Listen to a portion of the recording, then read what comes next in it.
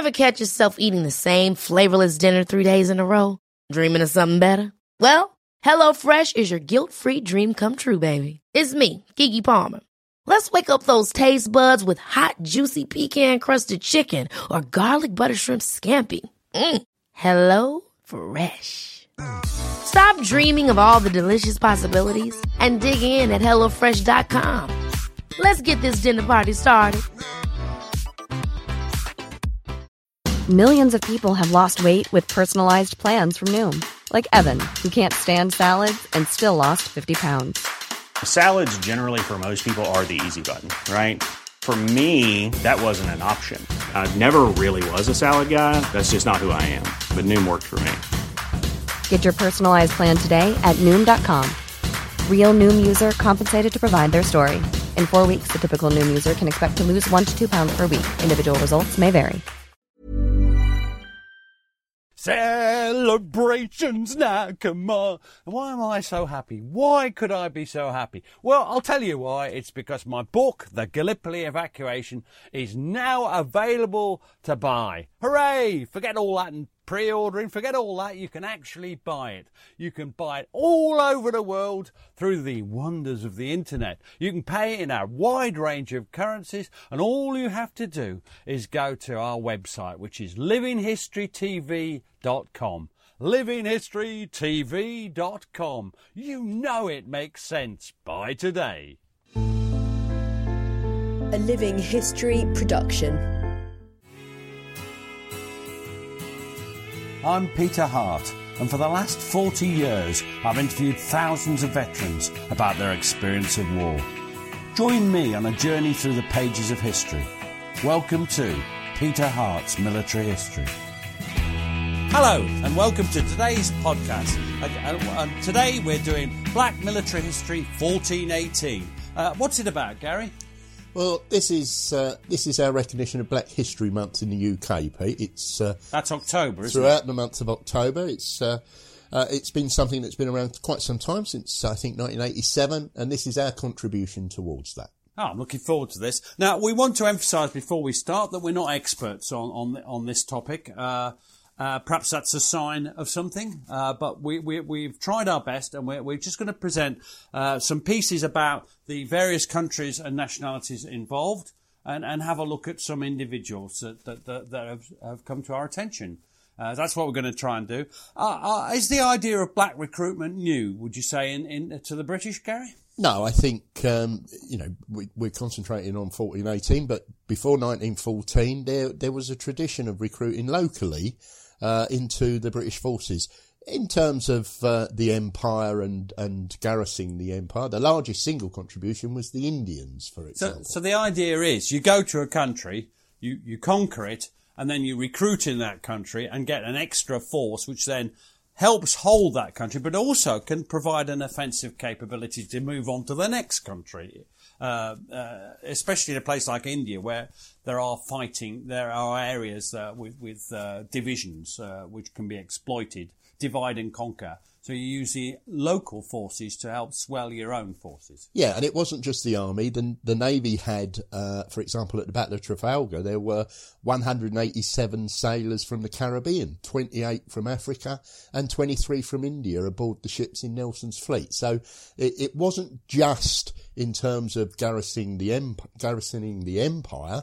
It was a method for getting good people into your forces. And by 1914, it was a considerable available manpower to the British. And the Indian Army was the second largest volunteer army in the world at that time. Well, the Indians are one. Now, we've talked before about how we keep missing out the Indian contribution. We always reference it, but we've not really talked about it. And we're still going to do a couple of podcasts on the Indians at Gallipoli. We're going to do something on the Indians on the Western Front. But this is just a bit of just a reflection of the massive military contribution the Indians made to the war. At the start of the war, there were some 239,000 men in the Indian Regular Army. Now that compares to the British Regular Army of around 247,000, so a sizable armed force. And then out of the 315 million people in the whole of the Indian subcontinent, something like 1.5 million volunteers come forward. It's a big contribution by any sort of measuring term, isn't it? Yeah, and let's not forget, you've mentioned that they served in Gallipoli. They sent out an Indian Expeditionary Force G to Gallipoli. That went in April 1915, and whilst they were held in reserve for 2nd Krithia, they took an active part in 3rd Krithia, and the 14th Ferozepur Sikhs lost 380 out of 514 men in an advance along Gully Ravine. Now, we've walked Was that along... the 4th of June? That's 4th of June. Yeah. And we've walked along that area, and at no point have we ever really talked about that. And that's a sizable loss in that theatre. Other than me reading that lovely quote from a British officer, and that is one of the problems. There's often not enough personal experience accounts from the actual Indians as opposed to the Indian officers. One interesting thing about the Gallipoli force, which you probably will remember, is that the Muslims weren't sent there. No. Because they were considered, it was considered dodgy to use them against the great Muslim power, which was the Turks, the Ottoman Empire. Even bigger was somewhere else, and that, of course, is the Western Front. And they dispatched some 140,000 troops there. This was from plans originally from our favourite, Douglas Haig, who, when he was he Chief of Staff in India, drew up plans to employ an Indian corps on a putative Western Front. You know, they didn't know for certain against the Germans.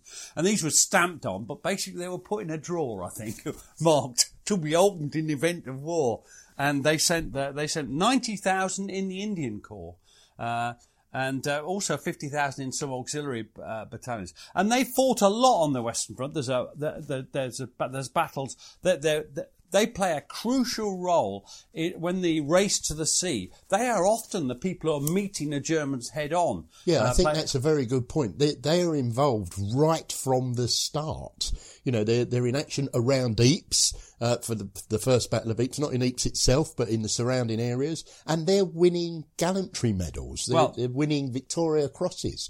The first Indian to win a Victorian Cross was, and I'm not sure of the pronunciation name, but it's Khudadad Khan. He's an interesting case. He was born in 1887 in Punjab, which is now in Pakistan. That'd be Pakistan, yeah. And he joined, when the war broke out, he volunteered, joined as a sepoy, and served with 129th Duke of Connaught's own Baluchis. He became a machine gunner. And then October 14, his regiment are out in France, and he basically, there's a massive attack on the 30th of October, and they're outnumbered 5-1 by account, and most of them are pushed back. But his machine gun team stick on, fighting on, and they're accredited with preventing the final breakthrough of the Germans. Most of the rest of his gun team was disabled by a shell, there's 2 gun teams in all. One's disabled by a shell, and eventually Khudadad Khan's own team, they're overrun. The gunner, all the other machine gunners are killed, and Khudadad Khan is badly wounded, isn't he? He's very badly wounded, but he manages to get back to the British lines. Well, he does what soldiers in this situation often do. He pretends to be dead until after the attackers have gone. And then, you know, despite having serious wounds, he manages to get back to the British lines. And he's the first native-born Indian to get the Victoria Cross, so he's awarded it. He recovered, it's happy to say, he recovers from his wound and dies at home in Pakistan. I'm sure he's not happy about that, but he might have been pleased at the age. He wouldn't be expecting it in 1914, would he? But he died in 1971 at the age of 84. And that's a notable Indian hero, but one of many. This is tokenism, I suppose, but this is just one of the ones we picked out. Now, another one is slightly different. This is Indira Lal Roy, and he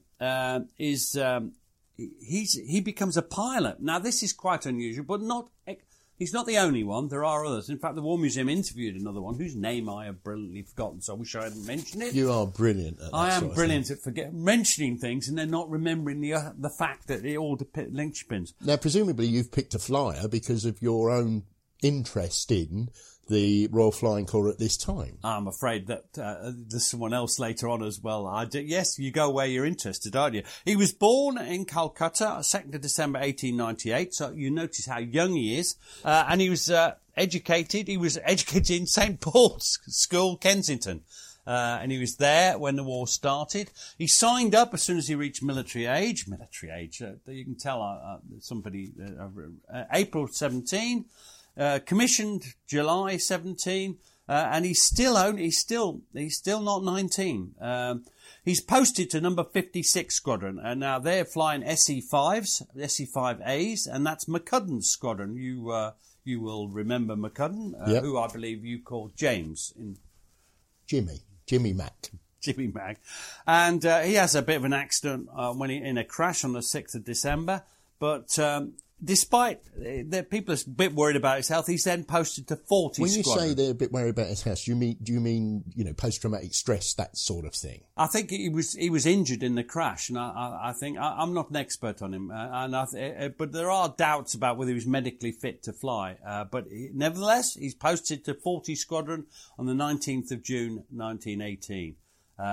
And then in July, the first 3 weeks of July, he's credited with 10 victories, and that seems a lot. Now we're aware, and we've talked before about how claims can be exaggerated, but he does seem to have been credited with 10 victories, and whatever the reality of whether they actually hit the deck, that it's the same as any other counting. It's an endemic problem in the Royal Flying Corps, over claiming, and there's no reason to suspect he's any different. 10 is a lot. That makes him an ace. You'll remember that, an ace, and you're always surprised It's 5. by he's 5, yeah.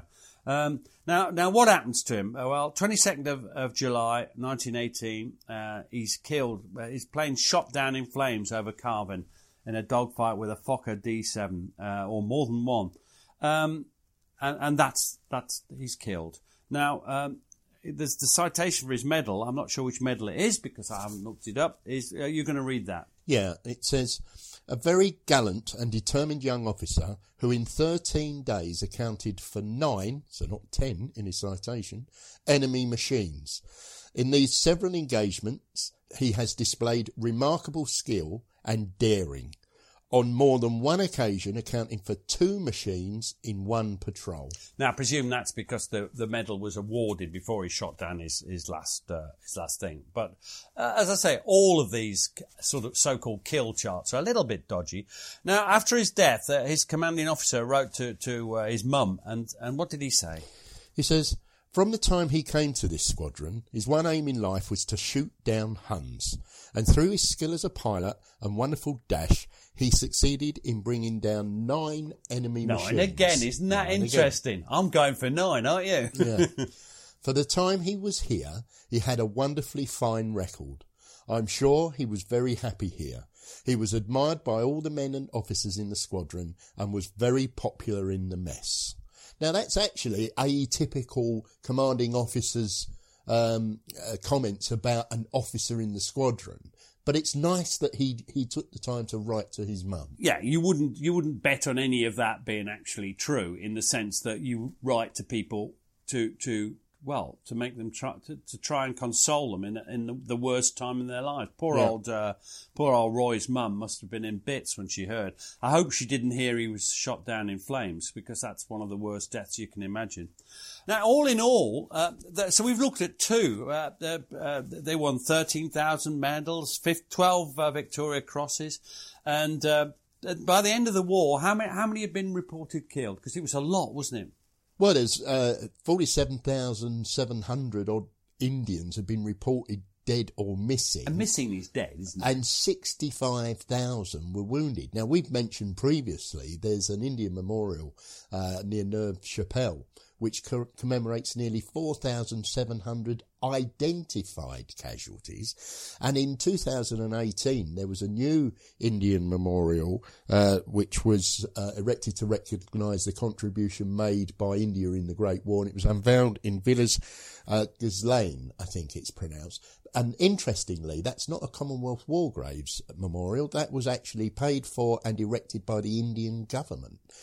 So they made a massive, massive contribution. Well, we mentioned Gallipoli, but they also a huge impact on the Mesopotamian campaign, which is modern-day Iraq. They were the bulk of the forces by the end of the war. They had an enormous contribution in Palestine. Again, they were the key forces by the end, and others went to East and West Africa. It's so important. One of the great tragedies was at the surrender of Kut El Amara, where it was bad enough for the British people who were taken prisoner, but nearly all the Indians who were taken prisoner at Kut El Amara were to die. It was a tremendous tragedy that resonates still, and it's awful. That's the first of our things. Well, I would add that Field Marshal Sir Claude Auchinleck, who was C&C of the Indian Army from around about 1942, I think, he's attributed with saying that the British couldn't have come through both wars, the Great War and World War II, if they hadn't had the Indian Army. And I mean, you could not argue with that sentiment. I certainly wouldn't. In fact, it's just the truth. Yeah. We'd have been in awful trouble, and time again, their courage and their fighting abilities and their numbers saved us. A combination of all three. Now, what about Africa? Well, we're going to do less detail on this, and which is not fair, really, but because it's a scene of some of the great tragedies of the Great War that are unreported. And again, we're going to unreport it. So perhaps, again, this is something in future years we'll come back to. And people often forget about the German forces in both East and West Africa and the threat that posed at that time to what was the British Empire. And people came from, the recruits came from all over Africa, Nigeria, Rhodesia, as it was then, now South Zimbabwe, Africa. Yeah, it's just Gold Coast, it's Ghana now, Nyasaland, it's Malawi, and they're all over. They're involved. They're chasing Vorbeck, von Vorbeck. They're chasing the German commander. There's 30 million people in the African colonies of the British Empire, and 55,000 served as combatants. But the tragedy for me lies in the ones used as carriers and auxiliaries. And there's an estimate that 10,000 were killed or died while serving. And I think this is massively unreported. And then, of course, there's the impact of war on the civilians. Yeah. The disruption of the normal economy, the depredations of both sides attacking the local communities. It's awful. So Africa, more work needed here by us, but at least I think, have referenced the sacrifice and unlike in some of the other theatres, and we'll come on to this, they're combatant soldiers in this theatre. In some of the theatres, they're not used in a combat role, and as I say, we'll come on to that later, particularly the Chinese, for example.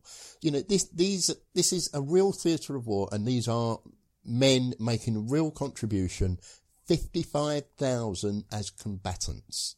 And they're fighting in the various countries that made up Africa at the time. And it should be recognised more than it is, Pete. We need to do something. We need to do something more. Now let's turn to the West Indies. Now the obvious one is the British West Indies Regiment, and there's 15,600 men served with them, and they serve alongside the Allied forces. They're supported by, and this I know from reggae, from my old punk and reggae days. Marcus Garvey, who founded the Universal Negro Improvement Association. It's funny how words change in offensiveness and other words, but that's what they called it. Now, they were formed in 1915, and the first recruits sailed from Jamaica in October 1915, and they trained at a camp near Seaford in Sussex on the coast there. And they have an association with that town to this day. Now, where were these coming from? Jamaica,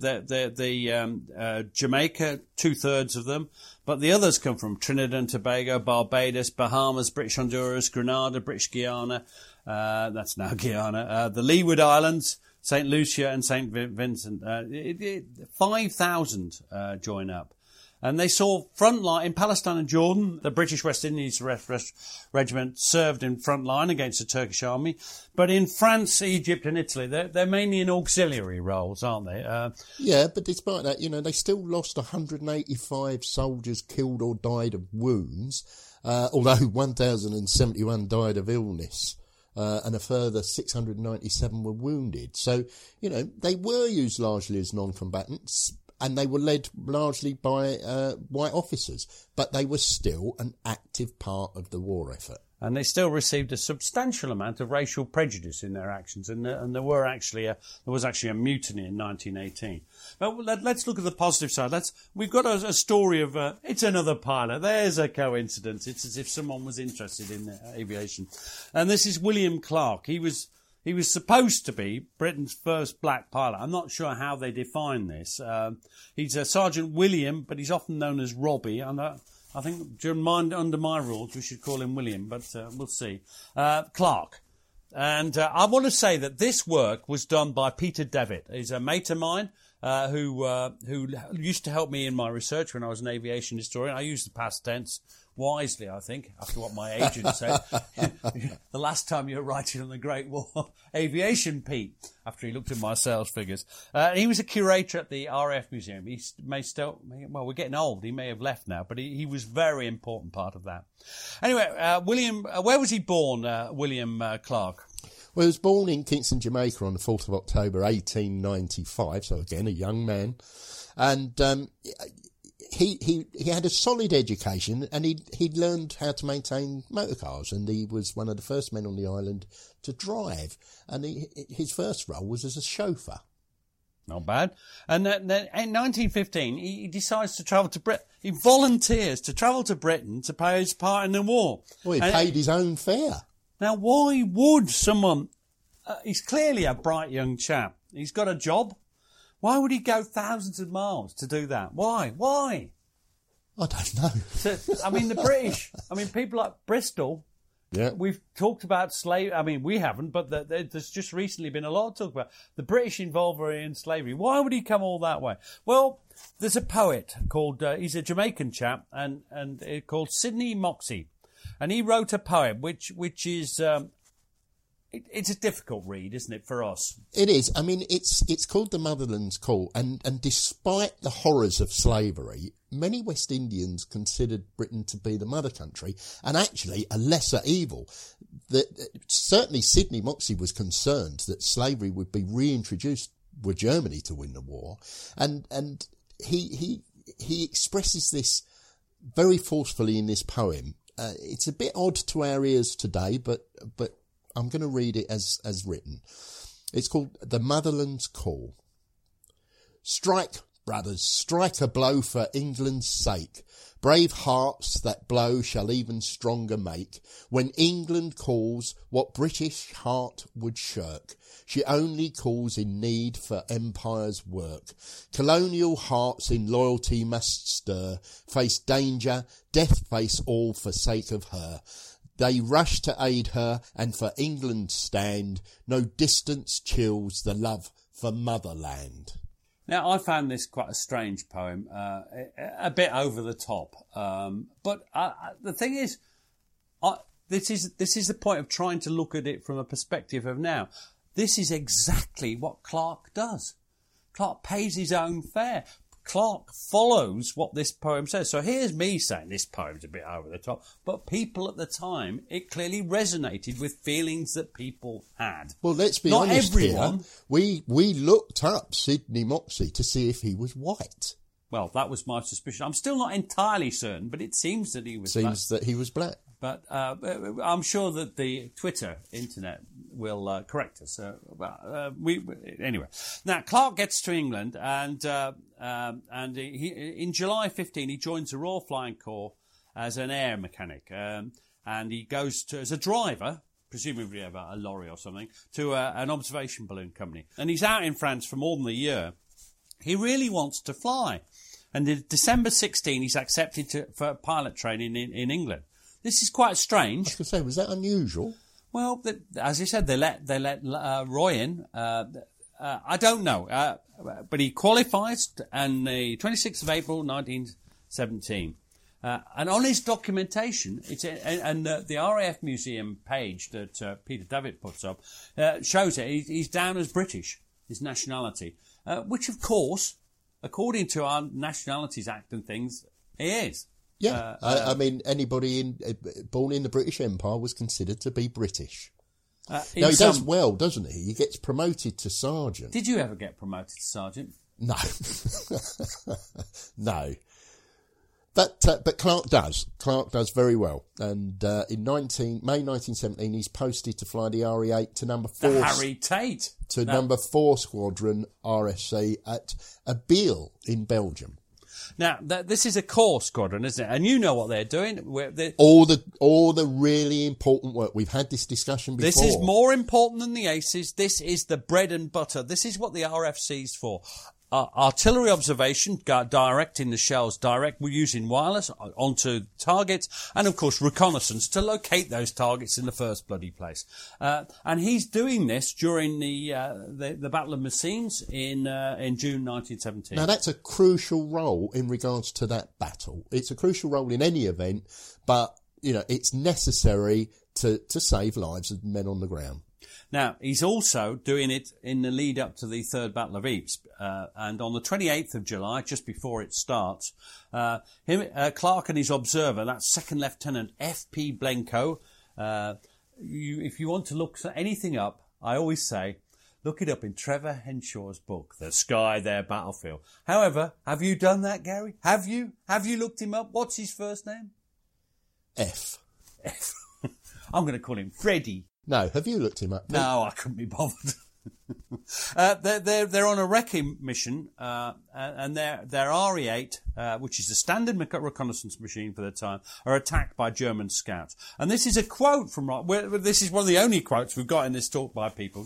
What does he say? William Clark, Sergeant Robbie Clark. Oh, he's so familiar.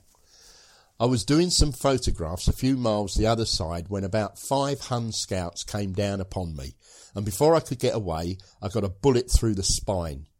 I managed to pilot the machine nearly back to the aerodrome, but had to put her down as I was too weak to fly anymore. My observer escaped without any injury. That's he was lucky to survive, he's evacuated back to England, and he's in hospital at Lichfield in Staffordshire. That's in November. Well, of course it's in November. Until November, sorry. Then he gets better and he goes back to duty, but not as a pilot, does he?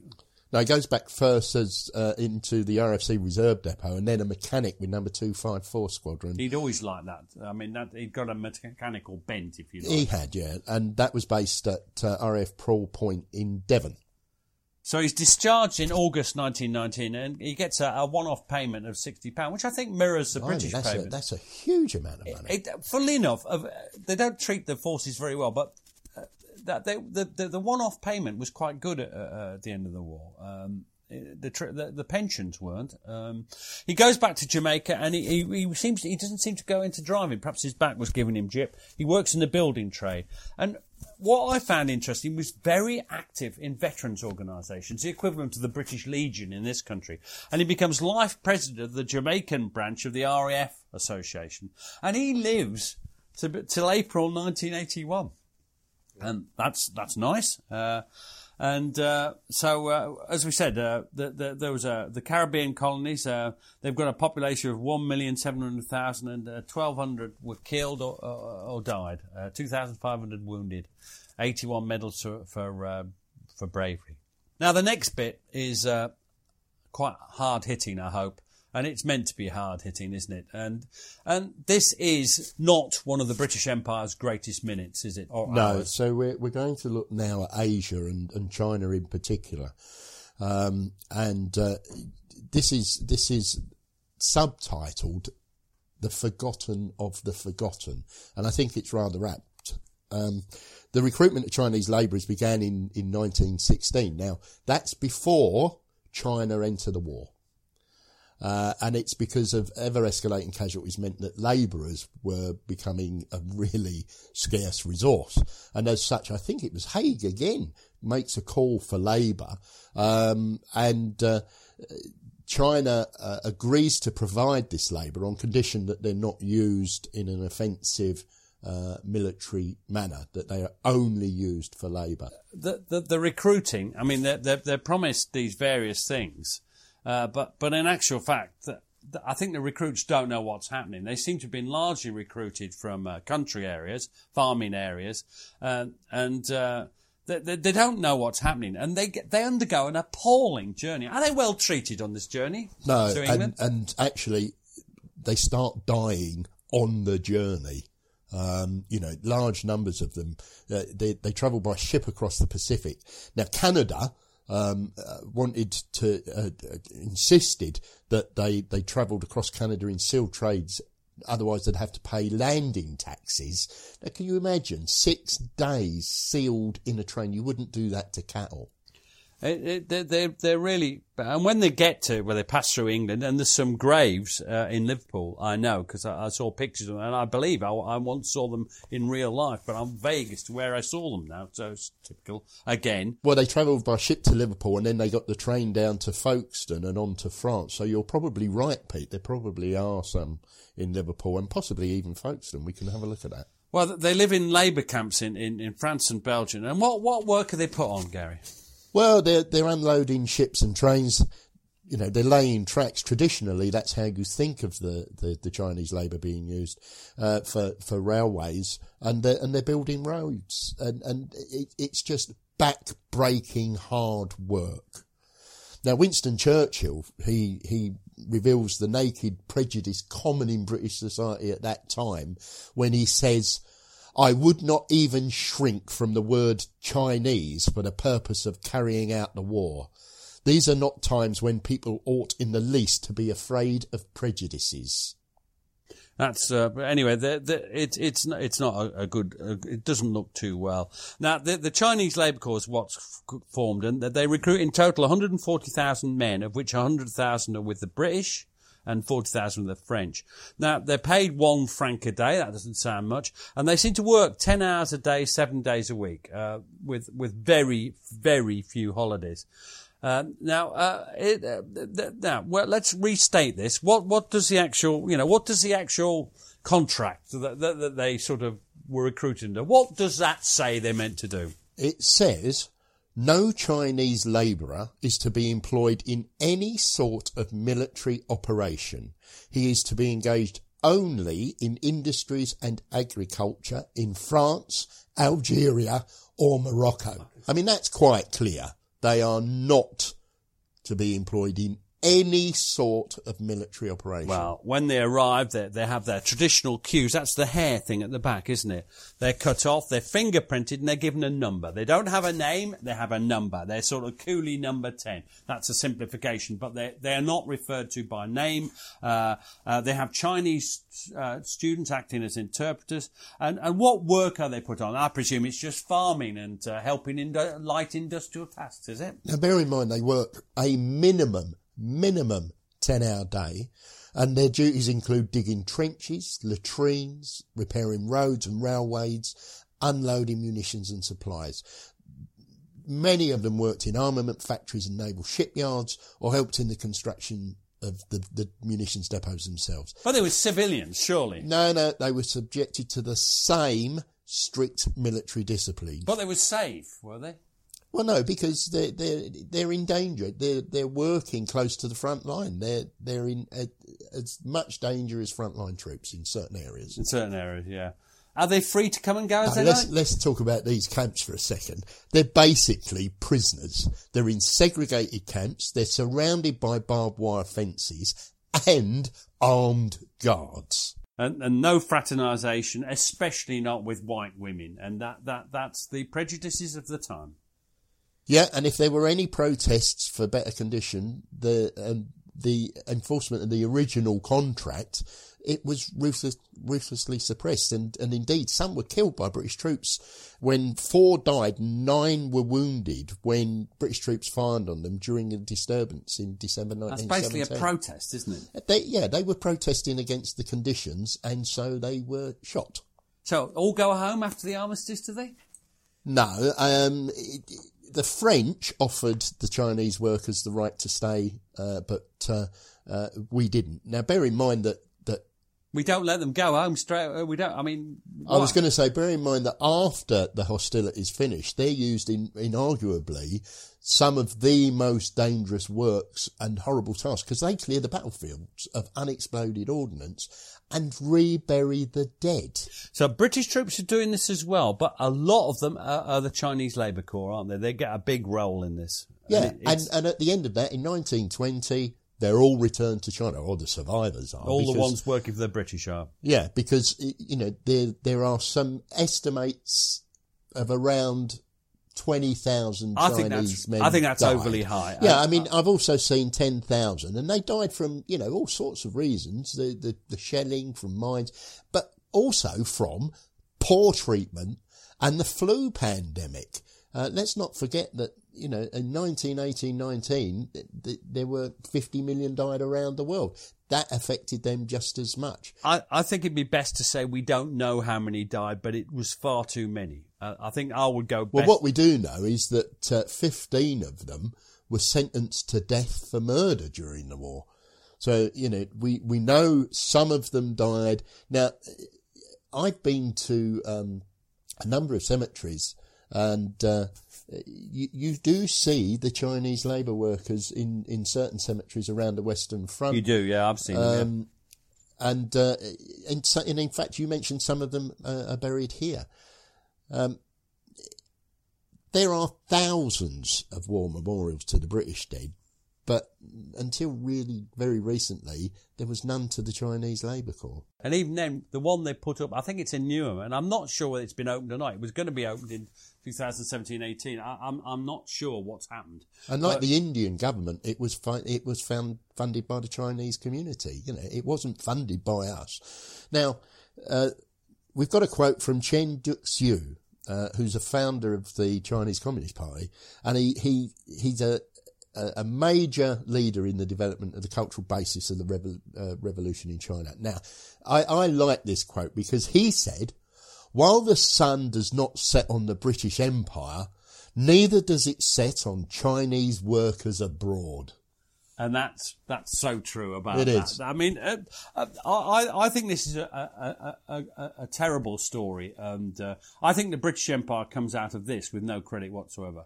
I think it's merciless exploitation, and I mean merciless, and I mean exploitation. And bear in mind, until much later, China wasn't at war with anybody. I mean, I think they joined in 17, late 1917, I think.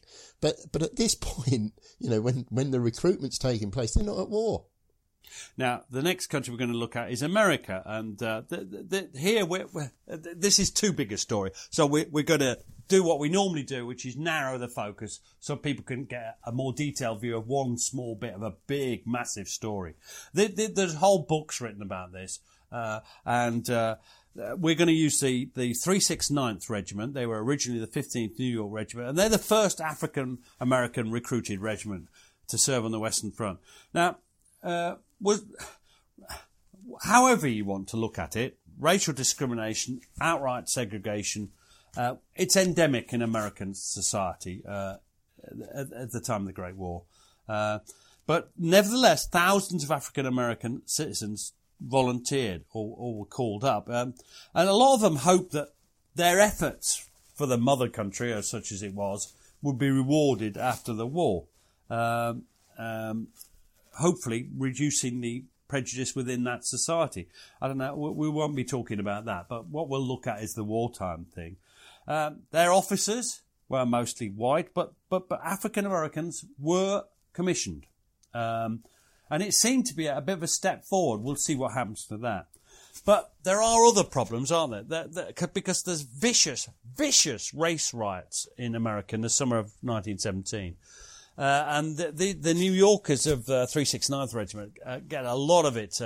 They're in a training camp at Camp Wadsworth. That's in South Carolina, I think.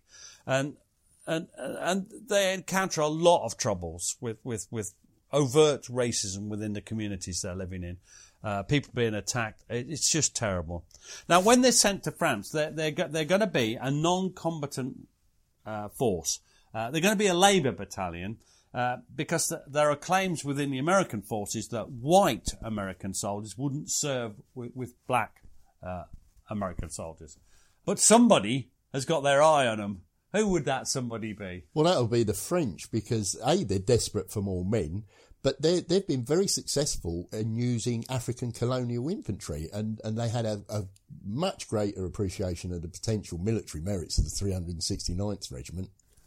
So in May 18, they transferred to serve first in the French 16th Division, who they fight alongside in the Second Battle of the Marne, and then the 161st or French 161st. Yes, 161st Division. Now, their Colonel William Hayward, he was the man in charge of 369th Regiment, and he's very proud of his men. But I find that the quote that follows is in some way, to the modern ear, the quote that follows is as offensive as any racism you can imagine. But he means well, but the spirit of his time and his society definitely shows through, doesn't it? Have a listen to this. Gary, you're going to read it, I am. Colonel William Hayward. The French officers say they are entirely different from their own African troops and the Indian troops of the British, who are so excitable under shell fire. Of course, I've explained that my boys are public school boys, no caste prejudice, accustomed to the terrible noises of the subway, elevators and street traffic of New York City, which would drive any desert man or Himalaya mountaineer mad, and are all Christians. Also, that while the more ignorant ones might not like to have a black cat hanging around for fear it would turn into a fish or something, they had no delusions about the Bosch shells coming from any heathen gods. They know the damn child-killing Germans are firing at them with pyrocellulose, and they know how the breach mechanism works. I've learned more about the military game at least the fighting of this war, since I've been here with the French than I learned in all the years as drummer boy, private, sergeant, captain, major and colonel 2nd Nebraska Infantry, Spanish war manoeuvres, officers' school, etc., etc. And another thing, I believe I know more about Negro soldiers and how to handle them, especially the problem of Negro and white officers, than any other man living today. Of course, the other regiment I commanded for 3 years was a white regiment, so I had a lot to learn, but I've learned it and I wouldn't trade back now. So he is a well-meaning man and commander. He's proud of his men, but the prejudices are obvious. By the way, when he refers to public school, he doesn't mean public in the English sense. He just means a state school. State school, yeah. And it is interesting just how racist that quote is, but how well-meaning he is. And funnily enough, you often find similar things said at the same time by officers in the Indian Army, British officers serving in the Indian Army. They're very fond of them and they think they're great, but some of the things they say would make you shiver now. Now, they're going to action 26th of September. They're part of Gouraud, General Gouraud from Gallipoli, one-armed Gouraud, I think he was called then. Yep. The 369th are attacking across the River Dormoise, which is a tribute to the Aisne. And it runs down the west side of the Argonne. Now, who's fighting in the Argonne on that day? Well, Pershing in the First Army. Yeah, that's right. Pershing does reach out a gesture to the 369th, but it's not a gesture that's particularly appreciated. What is his gesture? He removes all the remaining African-American officers. He wants an all-white officered unit. So the prejudices are still very deep. Even though they're not under American command, he's reached out to do that. I don't know much about the detail of that decision, and perhaps other people will comment on it, but it looks bad to me. Very bad.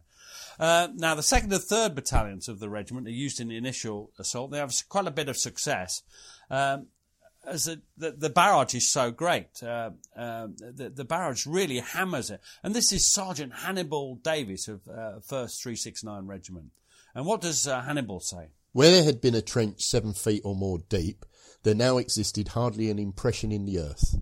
Where there had been an impassable barrier of barbed wire, snarled as only the Germans and the devil know how to arrange it, there was now only a few occasional strands of wire protruding or laying on the ground here and there.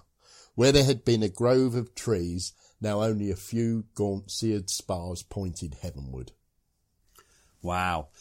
So they're going well, but then they're approaching the Dormoise itself, the River Dormoise. The 3rd 369th, that's the 3rd Battalion 369th, in fact, they run into a bit of a swamp area. There's German machine guns. By this time, remember, Germans are heavily dependent on machine gun teams.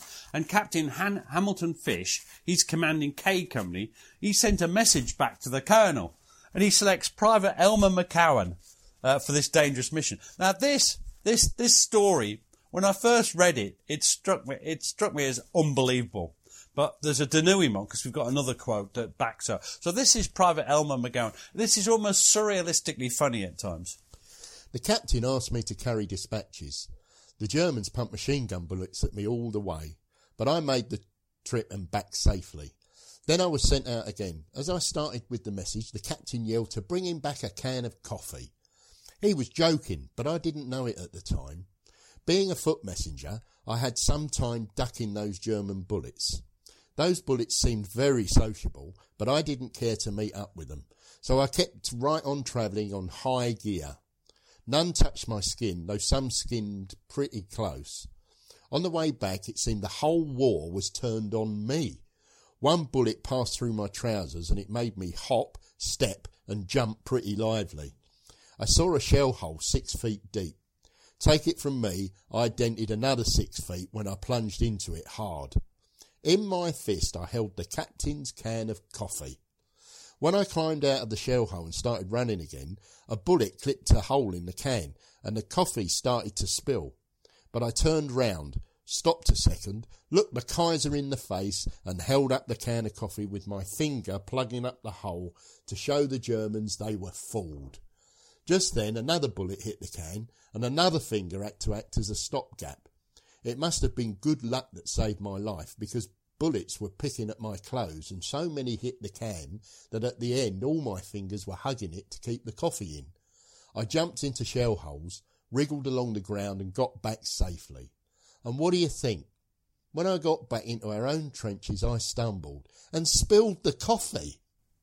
Now that story is frankly unbelievable, and I was dubious in the extreme about it. It was funny, it was brave. The courage of that man is undeniable.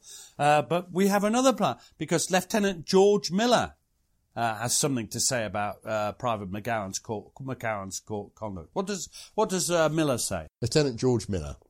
When that soldier came back with the coffee, his clothes were riddled with bullets. Yet half an hour later, he went back into no man's land and brought back a number of wounded until he was badly gassed. Even then, he refused to go to the rear and went out again for a wounded soldier. All this under fire. That's the reason he got the Distinguished Service Cross. And it's difficult not to look at good old Private Elmer McGowan. It's a bit of just an example, a sort of parable for how the 369th Regiment, that all those willing soldiers are treated by the American establishment. And I wonder if when they got back to England, they found that prejudice had all disappeared and there was no more prejudice in the 1920s in American society. Do you think that's what happened?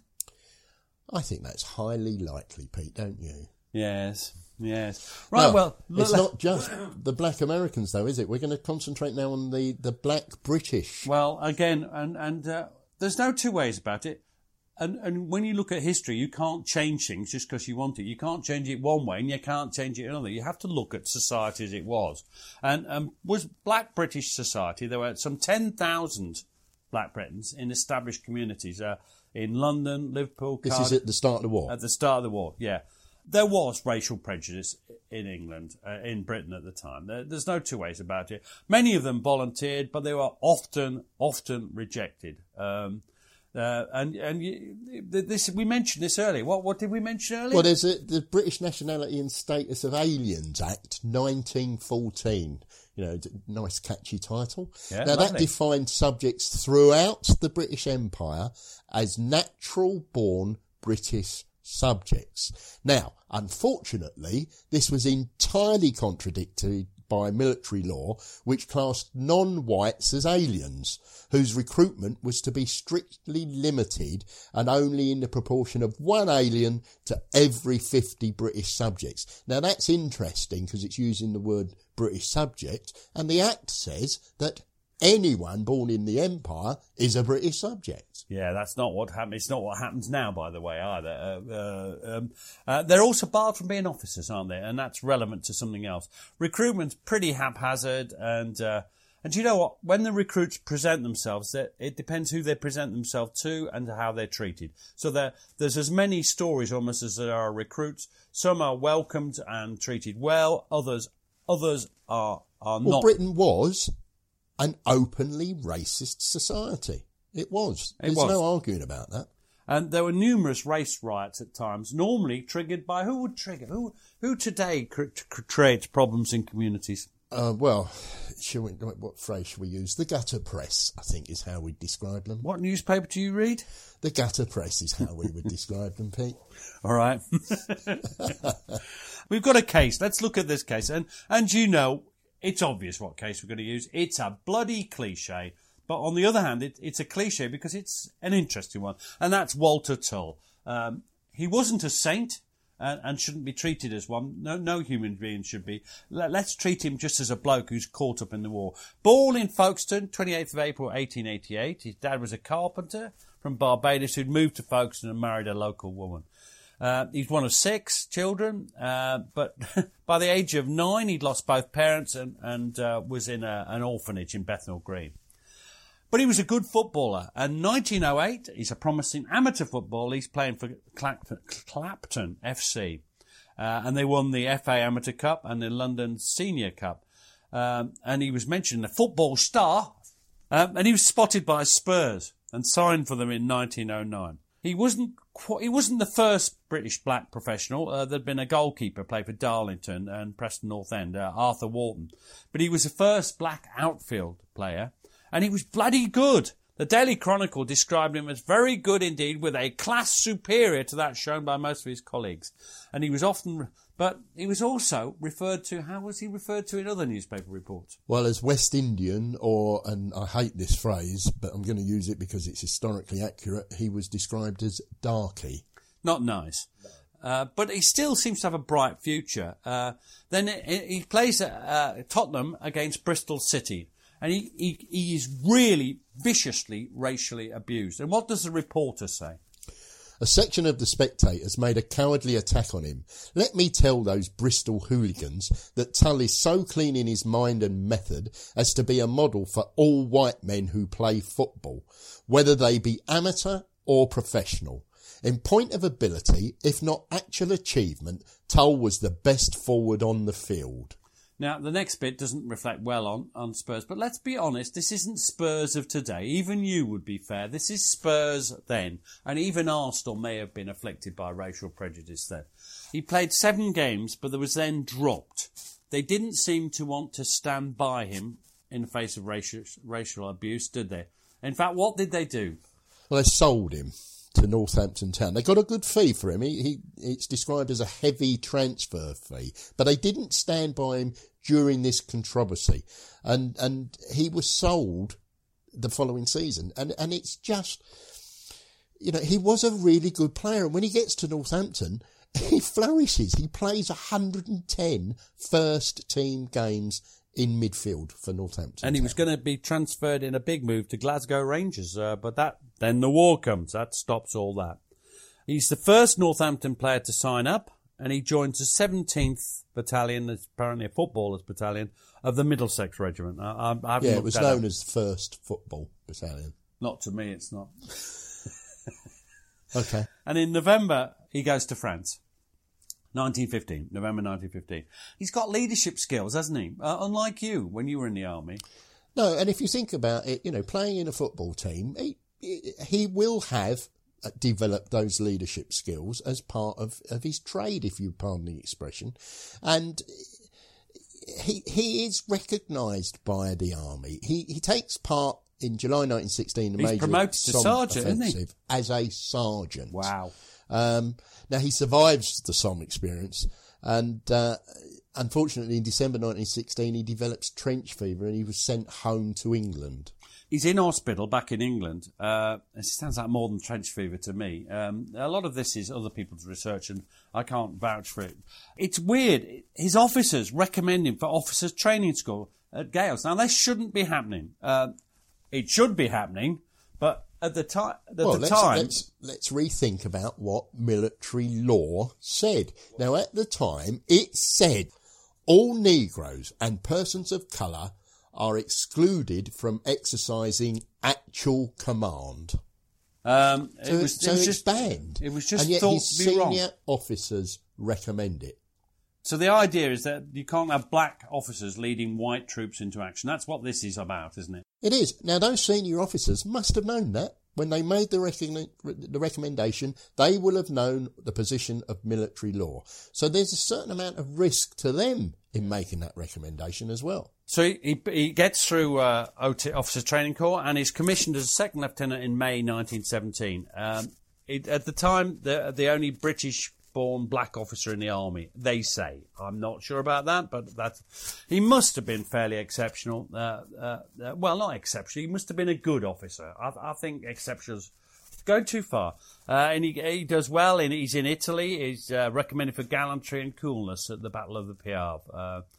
And he's coming to the end of the war. We're galloping through this now, but he doesn't get there. He's in the second Battle of the Somme. He's recalled his battalion recalled to England, to France rather, during the German offensives, and is killed in intense machine gun fire.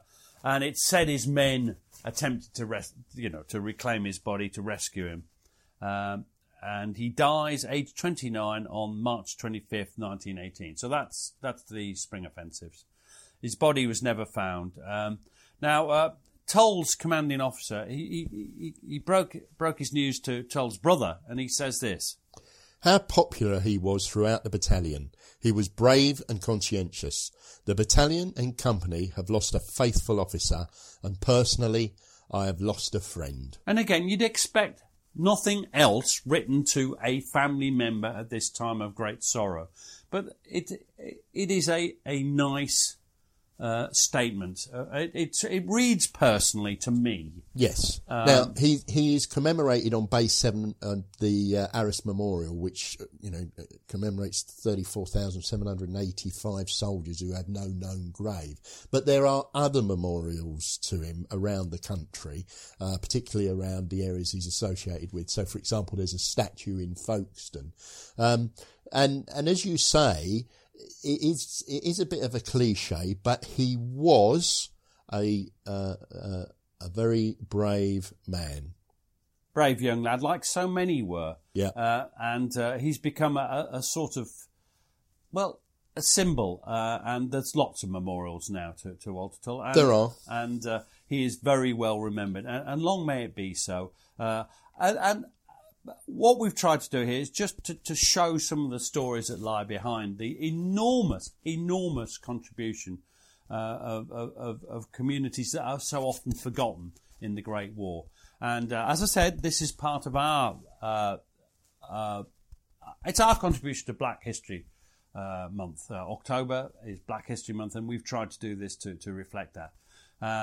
And to me, I've found it both interesting and somewhat chastening at times. Not a lot of humour in this episode, eh, Gary? No, but rightly so. And I think, one of the things I've taken away is I'm going to do a little bit more looking into these things now. I think, whilst Walter Tull is probably the most famous, he wouldn't be the only black soldier serving at that time. And I'm going to see what I can find black about officer. Some of the others. No, but I'm saying I'm going to look at some of the other black soldiers that served at that time. Good for you, Gary. I look forward to the results of your researches. And, don't hold your breath, Pete. Oh, no. Ta-ra. Cheers.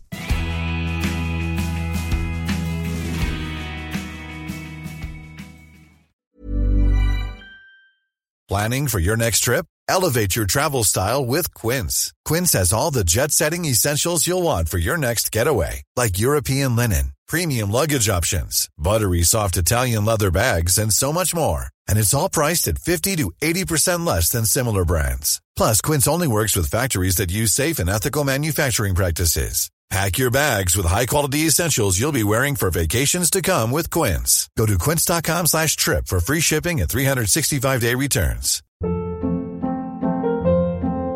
Hold up. What was that? Boring. No flavor. That was as bad as those leftovers you ate all week. Keke Palmer here, and it's time to say hello to something fresh and guilt-free. Hello Fresh. Jazz up dinner with pecan-crusted chicken or garlic butter shrimp scampi. Now that's music to my mouth. Hello Fresh. Let's get this dinner party started. Discover all the delicious possibilities at HelloFresh.com. Thanks for listening. Follow us on Twitter and Facebook to learn more about each episode. And if you'd like to support the podcast, you have a couple of options. You can buy us a coffee at buymeacoffee.com/PGMH, or consider subscribing to the podcast for only £2 per month and get ad-free listening and bonus content. You can find links for both on our Facebook and Twitter accounts. Sounds great, doesn't it?